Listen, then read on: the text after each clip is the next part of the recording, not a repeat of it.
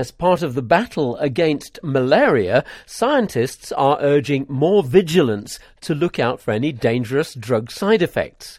Delegates at the American Society of Tropical Medicine and Hygiene annual conference in Philadelphia heard that although anti-malaria drugs are very safe, there's no place for complacency. Professor David Schellenberg chaired a session at the conference on malaria drug safety. I think first and foremost to say that there's not actually been a specific problem with safety, but that any drug has some adverse effects. Any drug that you take, paracetamol, aspirin, all these things that have been around and much used for many, many years, do have minor adverse effects. The benefits outweigh the risks, and so we're happy to continue using them. In the case of malaria, we're working hard to develop new drugs because we have a problem with resistance developing to the existing drugs. And whenever you introduce a new drug, you have to look afresh at the safety profile of that drug. And before a drug is made available on a large scale, immense care and attention is paid to looking at safety. So we look at blood tests, we look at the signs and symptoms that people who are receiving the drugs might experience to see whether or not the drugs seem to be safe. Now, at the session here in Philadelphia, you and your colleagues have been talking about ways of actually getting those data that will give you that necessary reassurance. What have been some of the techniques? Right, well, I think here we need to recognise that when a drug has been evaluated in just a handful of people, it's likely to only be possible to detect a very common or major adverse effect. So the more people that you evaluate a drug's safety profile in, the more minor the size of the effect you'll be able to detect. I don't know, but I hope that makes sense to you. So what we've been talking about this morning, two different research consortia, the Malaria in Pregnancy Consortium and the ACT Consortium. And these are research collaborations working to evaluate safety, amongst other things, in, I'd say, a moderate number of people. By this I mean several thousands or up to tens of thousands of people.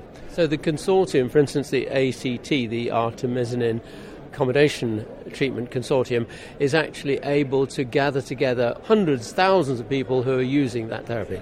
That's right. So what we do is set out to follow very closely hundreds or thousands of people who have received a drug.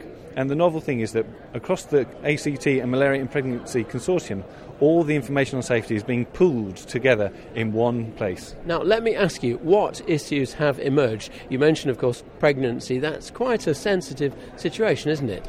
Yes, certainly. Malaria in pregnancy is bad news for the mother and for the unborn child. And it's also important to recognise that if you take a drug, when you have a baby growing inside, that baby is also at risk. So the approaches which are required to evaluate the safety of drugs in pregnancy are really very particular. And that's one of the great aspects of the Malaria in Pregnancy Consortium's work. Now, you've got a lot of things happening in Africa. The ACT Consortium is involved. There's also the malaria in pregnancy we've just been talking about. There's the in-depth. And what is the WHO doing? Because they're talking about pharmacovigilance. Okay, so In-Depth is a project or a network of research institutions, mainly in Africa. And the In-Depth network has established what's called an effectiveness and safety studies platform. Now, whereas the research consortia operate on the basis of hundreds or thousands of patients who are followed in some detail, the In-Depth network's INES project is able to monitor drug use in hundreds of thousands. So this is another order of magnitude and should generate the potential to pick up really rare but nevertheless important adverse effects of drugs. And the WHO? And WHO is really overall responsible for generating the overview of drug safety. And drug safety is not the only thing, also vaccines as well. That's right. Certainly when we talk about pharmacovigilance, this relates to drugs and vaccines and actually any medical product. Now, talking about safety and effectiveness does worry a lot of people. What can you say has come out of this so far? Can you be reassuring to us? I think the good news is that there are no major causes for concern that have so far been identified. And the really good news is that the systems are being developed and are operational now to detect such worryings. And the main message for malaria then is what? Is that ACTs are the best, or are there a variety of approaches? ACTs covers a multitude of sins, a number of different drugs, and we have to carefully evaluate each individual formulation of ACT. But the good news is that, the safety concerns or the safety profile of these drugs suggests that the benefits far outweigh the risks of using them. So what is the brief bottom line message for the world on pharmacovigilance, safety of drugs in malaria? I think it's important to recognise that we must continue to search for adverse effects which have previously been unrecognised.